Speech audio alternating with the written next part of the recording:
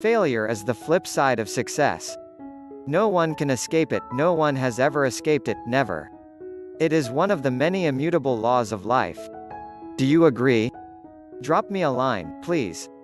In business, education, health, finances, social media, farming, teaching, governance, the stock market, relationship, blogging, etc., our mindsets determine how we look at failure or success. It also decides if our failures in any profession, project, vocation, art, science, skill or knowledge could make or mar us for life. If we look at failure as temporary and therefore a stepping stone to success, we will be able to face the heat, the fire, in order to learn the valuable lessons behind our failures. But, if we blame the devil, enemies, outside factors, or whatever, for our failures, then the mindset is already fixed and the lessons may not be learned. Man the devil, man the saint. Our mindsets determine whether or not we will rise and continue the journey, each time we fail or get stuck, somewhere along the line. There is nobody on this earth plane that has not failed times without number. No, not one. I have failed many times.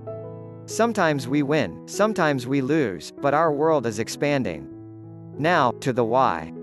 Each time we fail, we introspect, become sober and contemplative, trying to find out what went wrong in our planning, scheming or strategizing.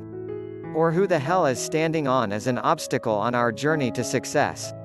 That is, if we are conscious of our failures and wants to take responsibilities for it.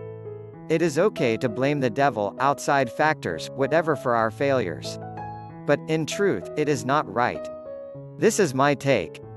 When we fail, we should pause to reflect, go back to our drawing table to re-strategize and then take action. Just like me, I am pretty sure you do not like the discomforts, stress or inconveniences that come with failure.